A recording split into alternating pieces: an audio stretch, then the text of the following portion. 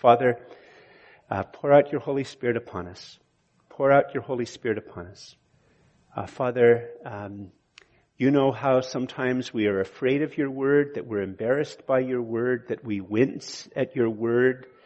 And Father, you know that about us. And Father, we thank you that you still speak, that you still love us, that you speak the truth. Father, help us to trust you and to trust your word. And may your word come into our lives and bear much fruit for your great glory. And all this we ask in the name of Jesus, your Son and our Savior. Amen. Please be seated.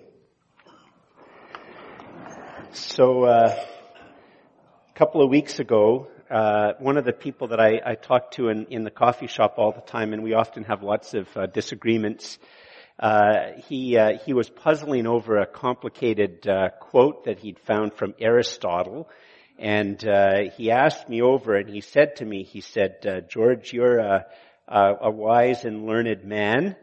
Can you help me to understand this? And I thought about that, and I said to him, well, I appreciate the compliment, but I'm actually a fool in recovery, not a wise and learned man. I was thinking of what the book of Proverbs warns you about, thinking of being wise. I was thinking of 1 Corinthians, how God makes foolish the wisdom of the world, and I was thinking of Romans 1, and how in our foolishness we want to exchange the glory of God for idols. And so I said, I'm a fool in recovery. Anyway, I appreciated the comment. I mention that because today we're going to look at this story in Genesis chapter 1. It's the easiest story to find in the Bible. You just go to the beginning. It's Genesis 1. And you look at this story, and a lot of Christians nowadays, we really wince with this. We're very, very uncomfortable with it. And not only are we uncomfortable with it, we are uncomfortable because we know a little bit about biology. We've probably all been through biology in high school. And, in our back of our mind, we think to ourselves, how can there be light when the sun and the stars haven't been created? How come light's created before the sun and the stars? And how come there's day and night before there's sun and even, really a planet? So how can there be days before there's even a planet? And how come vegetation is created on the third day and the sun is created on the fourth day?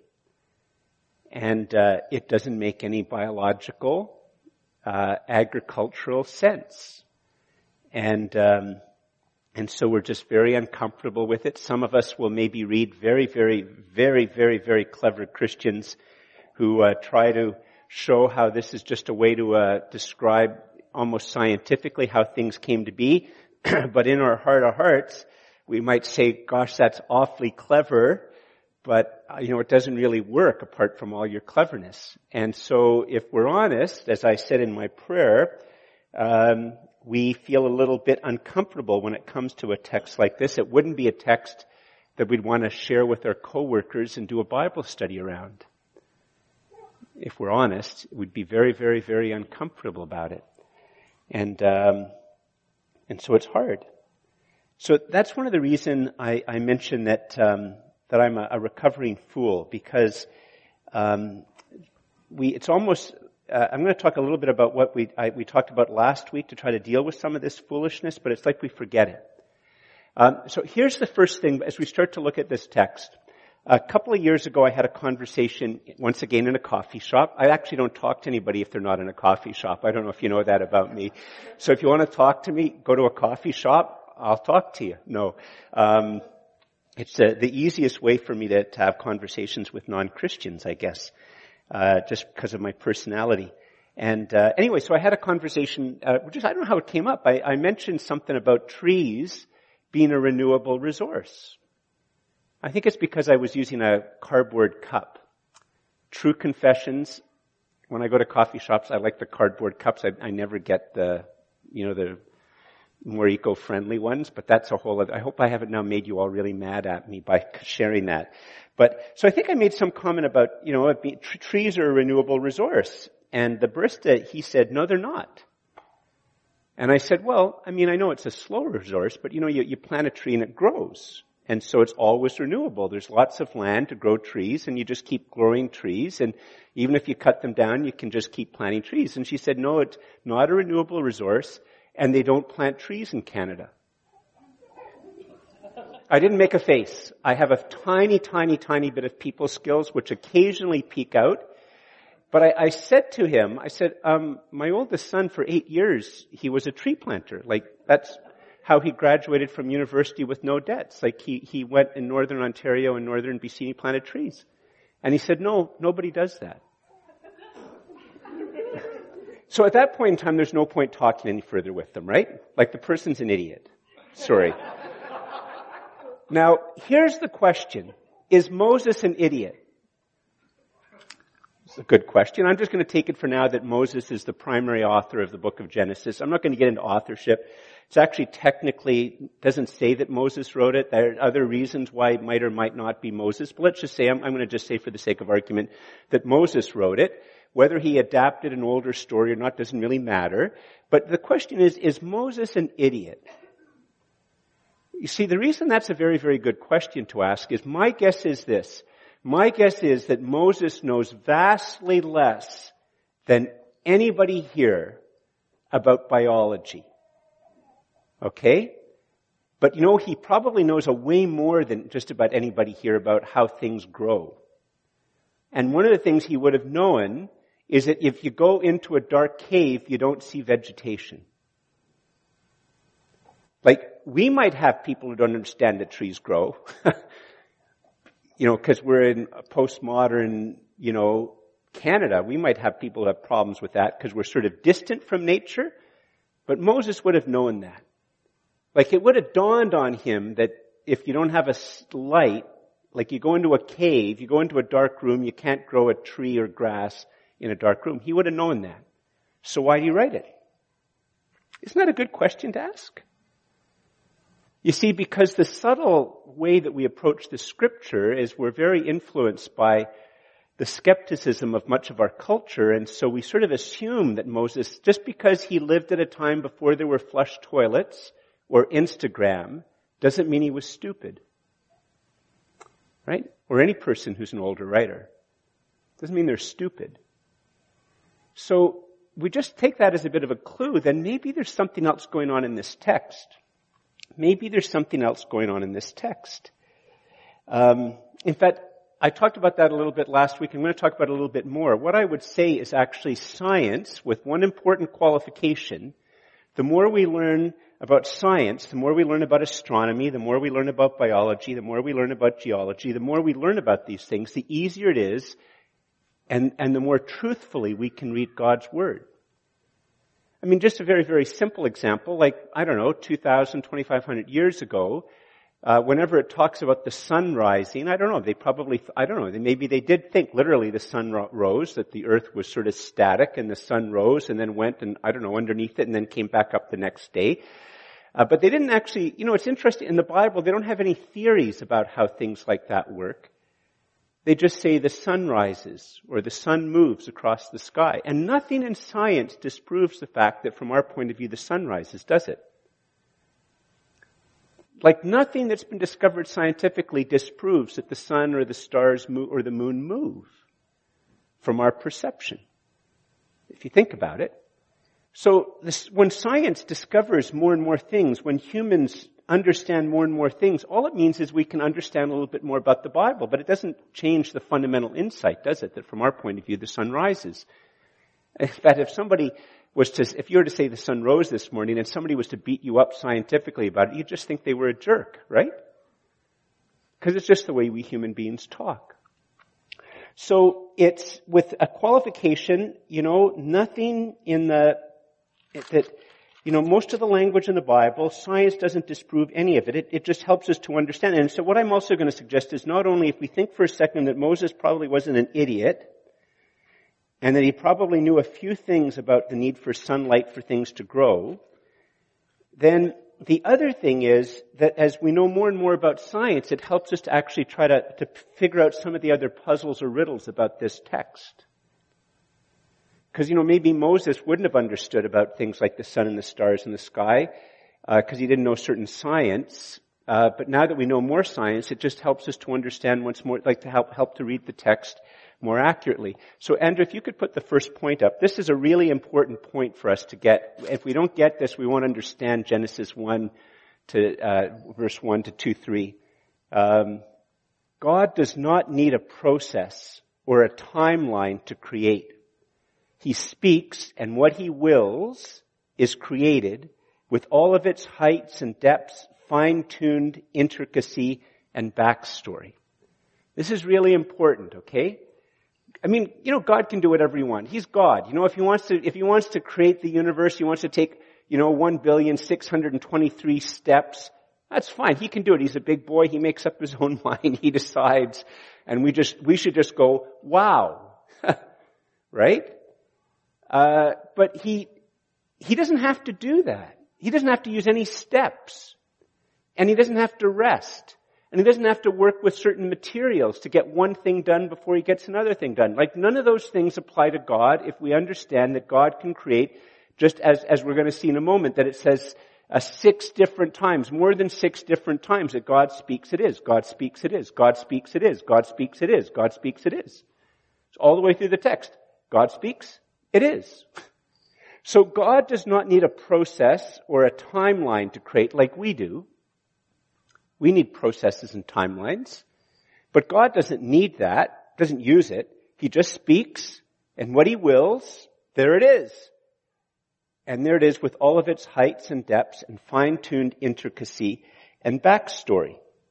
So some of you are wondering, George, are you trying to just sort of make it look like we don't have to try to think that there's some conflict between evolution and between this story? I'm not trying to do that at all. Some of you, if you were here last week, you remember me telling you the story of Keith Booth. This is really, really an important thing. I know I'm going to tell it to you twice, 2 weeks in a row. I might even tell it to you 3 weeks in a row, because next week we're going to look at the second creation story in Genesis 2. And our problem is we say, oh yeah, that's a really good idea. And then then the next week comes and we look at the story and we forget all about the story. We forget all about the point that I was trying to make. So here's the point for those of you who weren't here and those of you who maybe don't remember. So in 1998, the spring of 1998, it's the NBA playoffs. It's the 6th game. The Bulls have the greatest basketball player who's ever played basketball in the history of the game. His name is Michael Jordan. He's coming up to his mid-30s. He is unbelievable in shape, unbelievable in determination and athletic ability. He's lost none of his skills. He's at the peak of his game. He is the greatest player of all time, playing at an unbelievable level. And we're going into the game 6 in Utah against a highly ranked team that many people thought that Utah would win the basketball championship that week. Chicago's up 3-2. They want to put it away. And so the coach, Phil Jackson, he gathers his 15 players before the game. I don't know what he said, okay? But what we know is when he gathered the 15 players, he probably said, like coaches are always supposed to do, it's going to be a team effort. Everybody has to take their role. Everybody has to play their part. Everybody has a part to win this game. But we all know whose big shoulders the whole game depends upon. And we need to make sure we give that ball to the guy with the really broad shoulders, Keith Booth. Keith Booth's a real guy. He actually was on the bench for that game. During the regular season, he only played in 6 games. And in the 6 games, he only managed to get, not per game, but total, 5 baskets. Okay? So we all know, the coach didn't say that. What did he say? Give the ball to Michael. That's what he said, right? And so last week what I said is, when we want to have this big conflict with how science is understood today and how to understand human origins, if we want to have if I'm going to have an argument like that, I don't want to give the ball to Moses. I want to give the ball to Jesus. I want to give the ball to Jesus. And so last week we talked about, in the beginning God created the heavens and the earth. In the beginning was the Word, and the Word was with God, and the Word was God. He was with God in the beginning. All things were made through Him, and without Him nothing was made that was made. In Him was life, and the life was the light of men. And we tried to unpack the doctrine of creation, and we showed that from that we can see that the very, very first verse in Genesis, if we understand it from the perspective of Jesus, it's just teaching this very, very basic thing that God creates everything.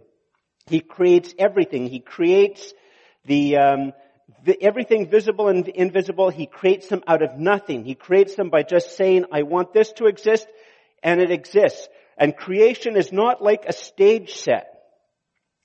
He made it real with height and depth and backstory. And I shared the story last week about how I was watching a Star Trek episode, and I realized that what Q did helped me to understand the Christian doctrine of creation. In fact, I made a bit of a joke using Timothy Keller language. The Bible tells you of a true and greater Q. A true and greater Q. And to illustrate it, I'll just switch the image up a little bit. Imagine for a second that we were really, really unbelievably faithful in prayer, and there was a need for God to do this. But we owned this land, let's say, but it's just an empty lot. And so one Saturday, one of you have a prophetic word from God that if we just pray, you know how the Bible says, mountains will move? And so we say, if we just pray, God will put a building on this spot like that. So he actually would convince, I have to confess, I do not have the gift of faith. I would not be at that prayer meeting on a Saturday across from the lot. In fact, I'd probably say, let's pray on the property. And people with gift of faith would say, no, we can't pray on the property. God's going to put a building right here. So we do it across the street. We all close our eyes, we pray, we open our eyes, and the Ottawa Little Theater is here. God does a work of creation out of nothing. And we all come in, and it looks just like this. And we know that he made it out of nothing. But we come into the building and we look at the seats. And, some of you who are, some technologically inclined, we could say, those look like about 30-year-old seats. And you'd look at the carpet and you'd go, that looks like a 20 or 30-year-old carpet. And then you'd look at the curtains and you'd know that some of the curtains are brand new and some of the curtains are old. And you'd be able to figure out how to put the chairs together and everything like that. And so that's how God created all things. I used the example last week that if God created everything just like that, doesn't matter how long ago it is, if you just created it like that, and God sent you back in a time machine 5 seconds after He created all like that, would there be stars in the sky? Yes, there would be stars in the sky, even though the closest star is 4.2 light years away. And if you took a chainsaw and cut a tree, would it have rings? Yes, it would have a ring. It would have rings. God made everything with a backstory. He made it so that we could take it apart, that we could understand it, that we could reverse engineer it. He made it because as we understand something maybe about how things are connected at a in this backstory level, it helps us to understand how light works. It helps us to understand how plants develop. It helps us to understand things that we can do to make things work in this world better, to develop better farming techniques and better vaccines. And that's what the doctrine of creation out of nothing means. And if you want to know more about it, you can listen to last week's sermon. But here's the thing. So we sort of get into our mind, okay, that actually makes sense.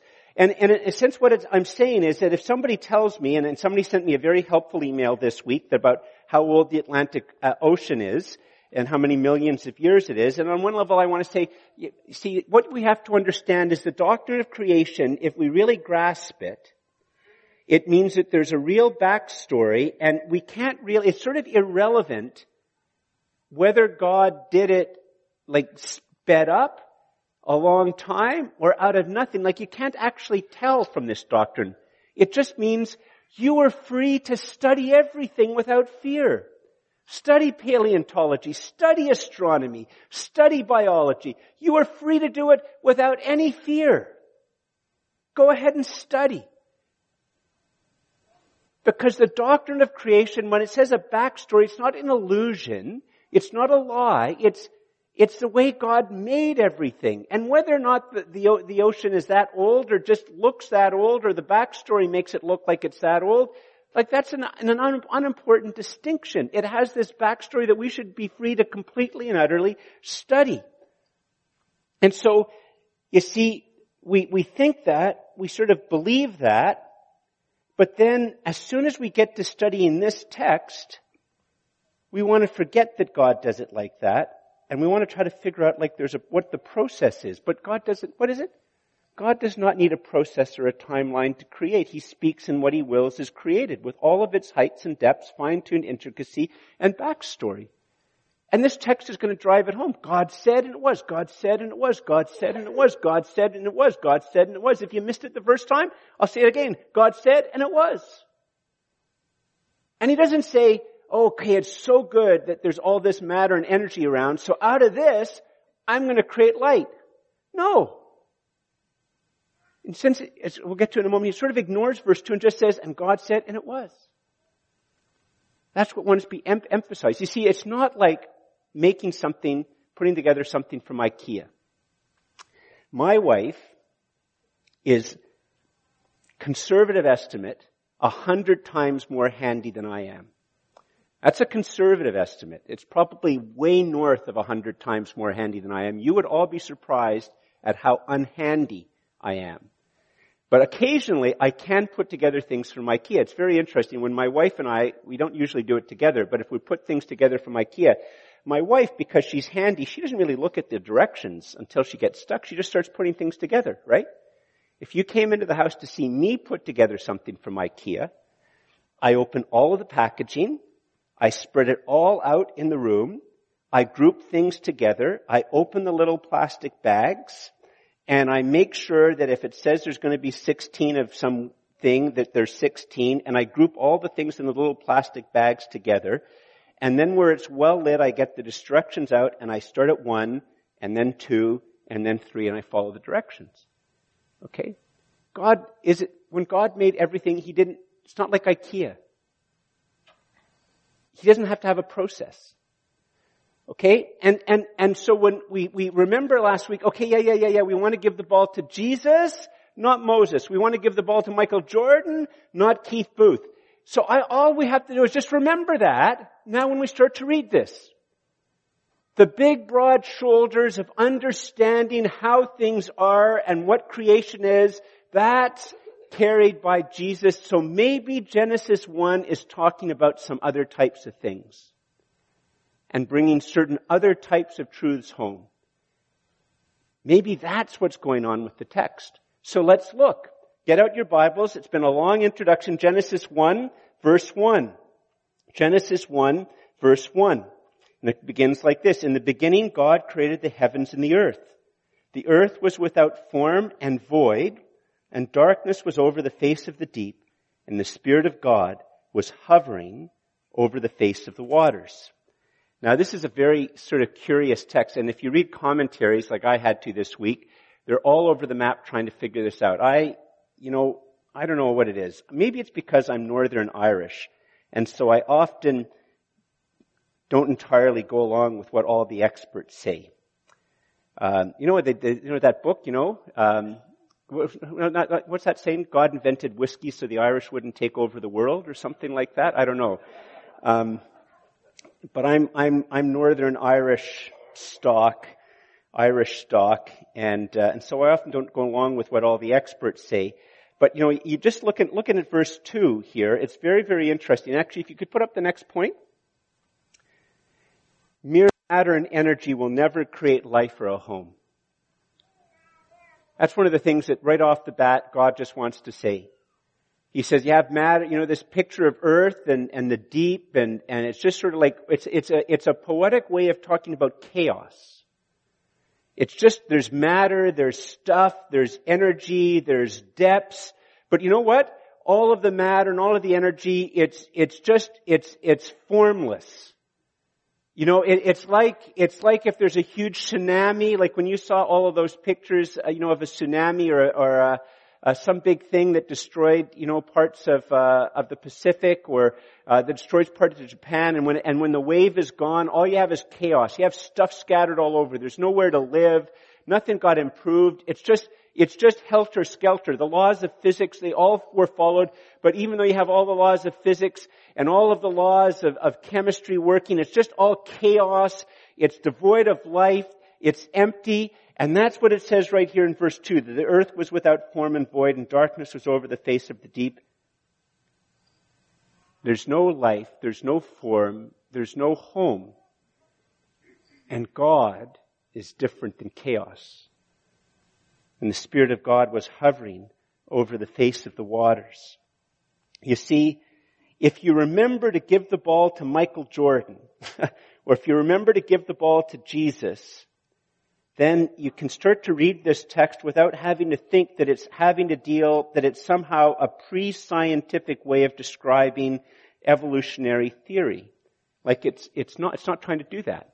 Just remember, if you could put up the next point, here's the big choice that faces us all of the time. It's the thing that secular culture does not want to articulate. Because when it's articulated, we realize that there's really only one choice. The choice, this is in a sense the atheistic dream. The atheistic dream that somehow or another has clothed itself with science. That matter, pure chance, and cause and effect accounts for life and the intricate fine-tuned universe. Or, what's the other choice? That God designed and created life and the intricate fine-tuned universe. And I shared last week about an atheist philosopher who's still an atheist but has said that evolution as it's understood right now cannot possibly be true. And in fact, he urges scientists to stop even going down that way because it's playing into the hands of people who believe the second choice is the one that makes the most sense. And we all do. Jeremiah, I hope, who read the text, if you just go ahead and ask him, he's doing his PhD in biochemistry, and ask him about genetic sequencing and whether that could possibly happen by chance. I mean, here's the thing. You know that I love murder mysteries. I love books where there's someone who gets murdered, and I know that sounds really bad, but I love books like that. And if there was a guy who came and he wanted to try to make the accident, make it look like it was a bit of an accident. He wanted to have the person suffer a bit first, and he comes up to a deserted island and he jabs the guy with a needle and says, "You're going to die in 15 minutes." And it's on an island where I'm sure predators are going to eat most of your mortal remains. They won't know that I've just injected you with something that's going to kill you in 15 minutes. I'm going to sink your boat. They'll think it's an accident. You don't have a cell phone. You don't have nothing. And then off he goes. And in that 15 minutes, the person goes and as they're getting weaker, they take some driftwood just beyond the high tide line, and they use the driftwood to spell "George killed me." And then they die. And then eventually they find the body, they come and they arrest me. And if my lawyer said, "Listen, there's no way, we all know that George killed me spelled by driftwood. That was just a rogue wave that came up. And as the wave came back, the wood just happened there by chance." Nobody would believe that. And the universe is vastly more complicated than that. So why do we believe that? So keep this choice before you as you read, and understand that it's in Genesis 1:1 and in the New Testament that the basic doctrine of creation is taught. And what this text of Genesis 1 is doing is it's helping us to understand even more deeply that God creates out of nothing and who God is. Let's continue reading at verse 3. "And God said, 'Let there be light,' and there was light. And God saw that the light was good, and God separated the light from the darkness. God called the light day, and the darkness he called night. And there was evening and there was morning the first day."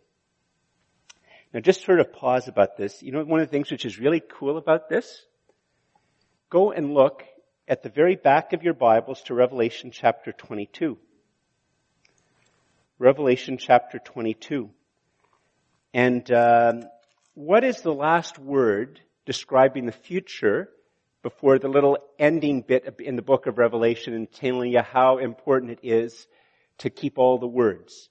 The last word, the last verse, is verse 5 of chapter 22. And what does it say? So here we have almost the third word in the Bible, the third verse in the Bible. And what's the last verse that talks about the end? It's chapter 22, verse 5. And what does it say? "And night will be no more. They will need no light or lamp or sun, for the Lord God will be their light, and they will reign forever and ever." And it's emphasized. If you go back and read that little bit of a unit, it begins at the end of chapter 21, right up to there. Twice it says that there's no need for light because God is the light. Isn't it sort of just a bit of a cool thing? And it's interesting because for many Christians, we read that part and we just think in awe of what it will be like to be where God is in the new heaven and the new earth. And whatever this image means, that there's no need for a sun or the stars because God is our light. And that final word is the first word. God creates light. Pretty cool, eh? How the Bible fits together. Let's skip down to verse 6. Keep reading. Actually, before we read this, here I want to get you. If we run out of time, this is the really big point. I want to try to communicate to you. If we understand that the burden of understanding creation, that's carried on Jesus' broad shoulders. Read John 1. In the beginning was the Word, and the Word was with God, and the Word was God. He was with God in the beginning. All things were created through Him. Without Him, nothing was made that was made. In Him was life, and the life was the light of men. You could put up the next point. This is what Genesis 1, this is what the Bible, one of the two big things that this text is trying to communicate to you. Image bearer, that's a human being. Image bearer, know your Creator, the one transcendent, omnipotent, and good God who made the cosmos for your home. Image bearer, that's how we're to understand what a human being is. Doesn't matter if you're Down syndrome. Doesn't matter if you're Usain Bolt. Doesn't matter if you're as brilliant as Einstein. Doesn't matter if you have a low IQ. Image bearer. Image bearer, know your Creator, the one transcendent, omnipotent, and good God who made the cosmos for your home. And you know, if you're at all like me, your personality, I love abstract statements like that. I love abstract statements like that. I really do. I love it. You know, but for a lot of people, as soon as I started to read that, you started thinking about your laundry list. Okay? Like that's just not how your minds work, right? You might not even be aware of it, that abstract language comes. You think, what am I going to watch on Netflix tonight? But for other people, this language of the text communicates it. How do you know that God is not light? And God said, let there be light. That's in a sense a way to understand transcendence. How do you know that He's omnipotent, which means all powerful? And God said, let there be light, and there was light. How do you know that He's good? And everything that I make, it's good. And this story, this text uses this very, very, very powerful series of language and images, which are all very, very simple and are basically using everyday perception talk so that even a 3-year-old, as they're told this story, will understand at a deep level, even though they don't understand later on in life when they try to talk about transcendence, the seeds of understanding transcendence are planted in this story because of the way their minds work. Let's look at verse 6. This is sort of the hardest of all the texts. And God said, let there be an expanse in the midst of the waters, and let it separate the waters from the waters. And God made the expanse and separated the waters that were under the expanse from the waters that were above the expanse. And it was so, and God called the expanse heaven. And there was evening and there was morning in the second day. Here's the main thing to remember about this text. From a Jewish point of view or from the biblical point of view, this is Monday. And this second day is the only one of the 6 days where it doesn't say it was good. Even God doesn't like Mondays. That's not the main point of the text, sorry. That even God doesn't like Mondays. Probably the reason it doesn't have and it was good is that the number 7 is really important and there's 7 goods. And you want to emphasize the creation of human beings by a double good. And so they have to take one away. It's not because Mondays suck. But here's the thing. It's a bit complicated language and there's no real good words in English. What this is really bringing about is that, here's a big, big, big word. All of this text uses phenomenological language. In other words, the language of appearance. And you know what? If we wanted to try to make a creation story that was scientific and we did it 2,000 years ago, we would read it now, it would be so lame. If we even tried to write it the way they wrote science 200 years ago, we would read it now and we would say it was so lame. And if we wrote it now the way scientists would like to write it, and if Jesus doesn't come back in 200 years, this is very humbling. Our ancestors 200 years from now would say, this is so lame. Stephen Hawking's description, this is so lame. What never gets tired? What is timeless? Phenomenological language. What do they see? It's from the perception that all of a sudden there's space and there's water above, like clouds, rain clouds, and water underneath. It's phenomenological language. Continue on. Verse 9. And God said, let the waters under the heavens be gathered together into one place, and let the dry land appear. And it was so. God called the dry land earth, or better translation would be land. And the waters that were gathered together he called seas. And God saw that it was good. God saw that it was good. Now here's another thing which shows you that this text is not at all concerned with, I stopped reading too early, didn't I? Verse 11. And God said, let the earth sprout vegetation, plants yielding seed, and fruit trees bearing fruit, in which is their seed, each according to its kind, on the earth. And it was so. The earth brought forth vegetation, plants yielding seed, according to their own kinds, and trees bearing fruit, in which there's seed, each according to its kind. And God saw that it was good. I'm sort of messing up my reading. I apologize. And there was evening, there was morning, the third day. So here's the thing. Another thing about it is, shows that Moses and all isn't an idiot, right? Remember that was one of my earlier points? Just assume for a second he's not an idiot. I'm not going to go, but if you go back later on with your Bibles, and you look at day 1 and day 4, day 2 and day 5, day 3 and day 6, there's a pattern. And the pattern is, God makes a series of separations or places in days 1, 2, and 3. And in days 4, 5, and 6, he makes inhabitants for the places. So day 1 describes a certain type of separation. And day 4 describes inhabitants.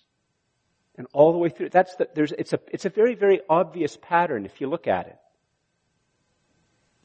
You see, because once again, remember one of my earlier points, God doesn't have to do a process, he just creates. So what's he doing right now? He's trying to say, image bearer, know your creator, the one transcendent, omnipotent, and good God who made the cosmos for your home.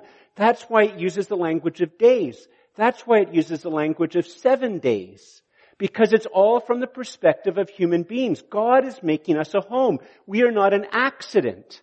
We are not a tragedy. It is not, as Hindu mythology talks about, some ancient tragedy amongst the one God, that there's different emanations and now there's us human beings as a tragedy and we have to get back to the one. We are not an accident. It is not like ancient mythology where God is creating, the gods create human beings to serve them, to feed them, to wash them, and to care for them. No, we are not made as slaves. We are made as image bearers.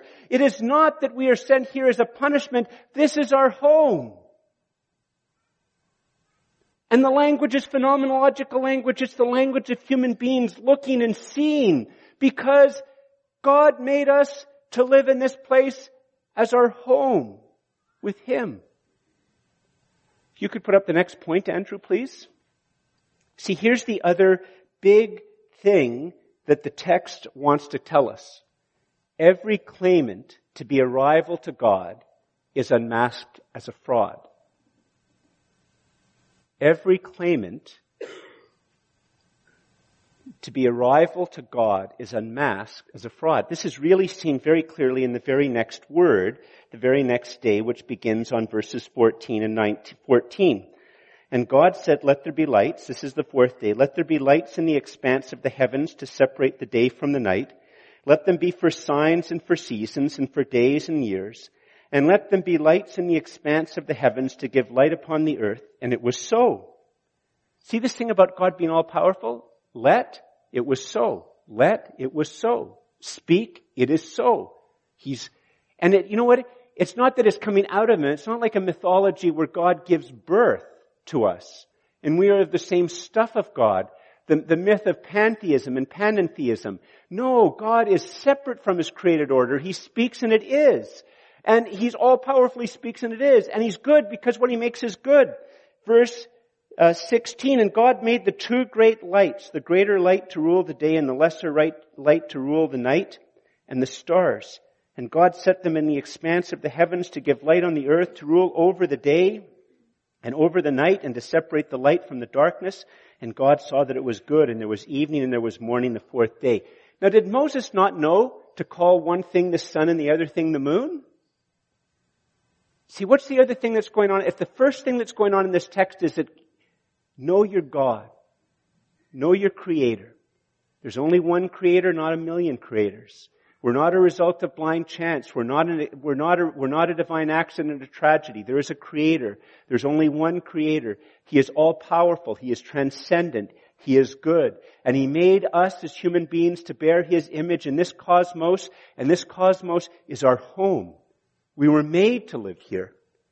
And there are no other claimants that can claim to be like God. In the ancient world, in virtually every ancient pagan religion, the sun is a god.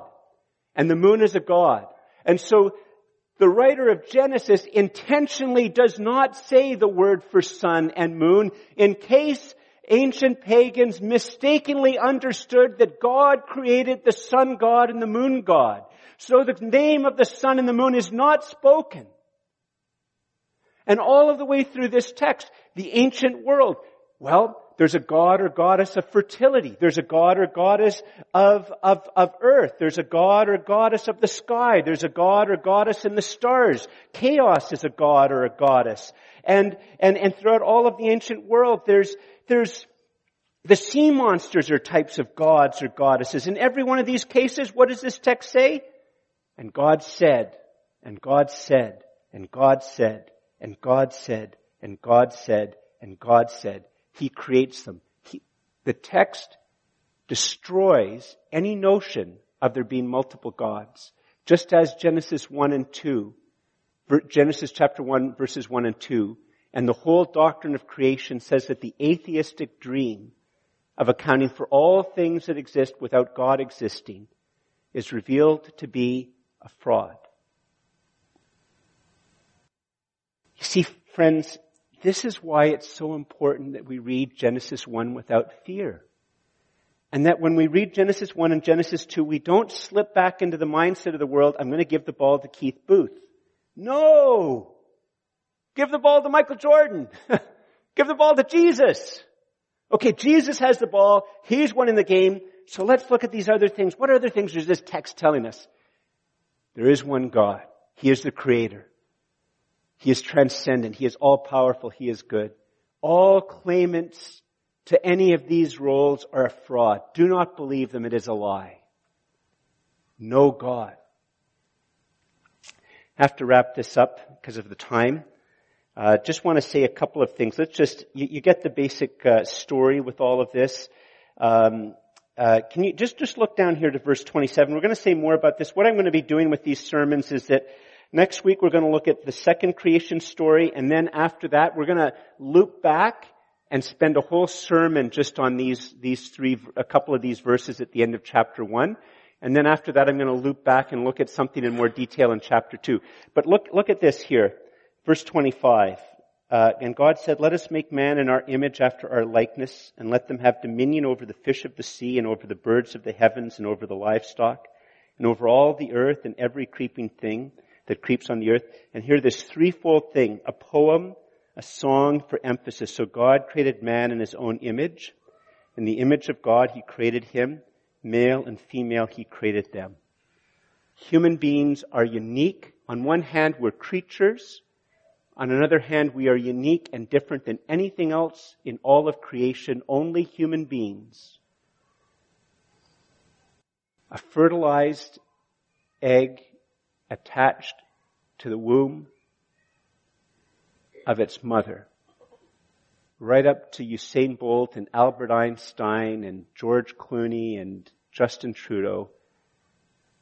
We only bear God's image, which is why it is, if a house is on fire And a firefighter, she runs into the house, and she only has a choice of either rescuing the German Shepherd or the baby in the crib.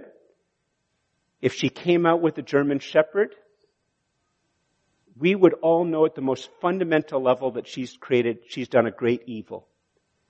If she said, well, there's no difference between a dog and a baby. In fact, they probably spent $1,500 on that dog. The baby was free. Like, how would that go in the news?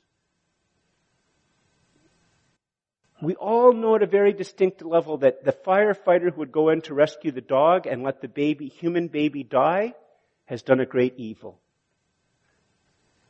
Only the wisdom of the Bible makes that fundamental insight clear within a clear framework. So, sorry, I've gone a little bit long. So, you know what's all this telling us? Friends, if you feel at all inclined to study astronomy, study astronomy. Study biology, study biochemistry, study geology, study paleontology. Don't be afraid of it. It's just unpacking God's great design in the backstory. And just a couple of other things about why this is so important in the gospel. Andrew, if you could put up the next point, please. What this text is showing is that only God can create. It's not going to be for a couple of weeks that we get to the great tragedy as to why we need a Savior. But what this text emphasizes time and time and time and time again, and God said, and God said, and God said, and God said, is that only God can create. And if only God can create, only He can recreate. Only He can do that. And all we can do is accept how He does it by faith. The next point, if you go back later on and you read the seventh day of creation, you'll see it's very, very interesting. On the seventh day of creation, it said that God's work was finished. And by the way, it's very interesting. If you'll notice, you read the seventh day of creation, there was evening and there was morning, a seventh day. The rhythm is broken. The Sabbath rest, God's intention to create a home for us that He would dwell with us, that's described in that seventh day. And in that text it says God's finished from His work. And on the cross, God, the Son of God, said, it is finished. This is the gospel. You see, that only God can create, so only He can recreate. And that just as God, after He had finished creating, it was finished. And Jesus, as He's dying upon the cross as our Savior, the same one who is in a sense the source of all light at the end of the days, the beginning of the new and final story, as He dies on the cross, He says, it is finished. That's why this creation text, it helps us to understand the greatness and the depth of what Jesus does for us on the cross. That it's not something we can add our works to, our liturgies to, our rituals to, or anything like that. It is only something that God can do and that we can only receive it by faith. I invite you to stand.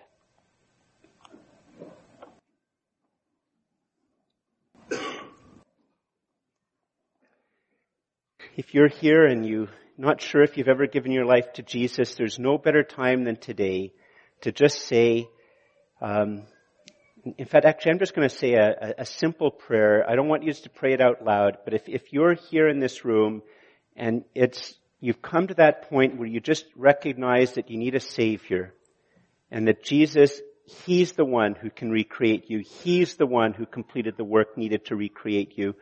Then if you just silently, not out loud, but just silently, I'll try to leave a pause. Just pray a prayer like this. It comes from your will or your desire. I'm just trying to help you put language to it. God, I know that you exist. I know that Jesus is the Savior. Jesus, be my Savior. Come into my life and never leave. Save me completely. Make your Holy Spirit to come and live within me. Amen. Father, for all of us, pour out your Holy Spirit upon us. Help us to be trusting in your word and confident in your word.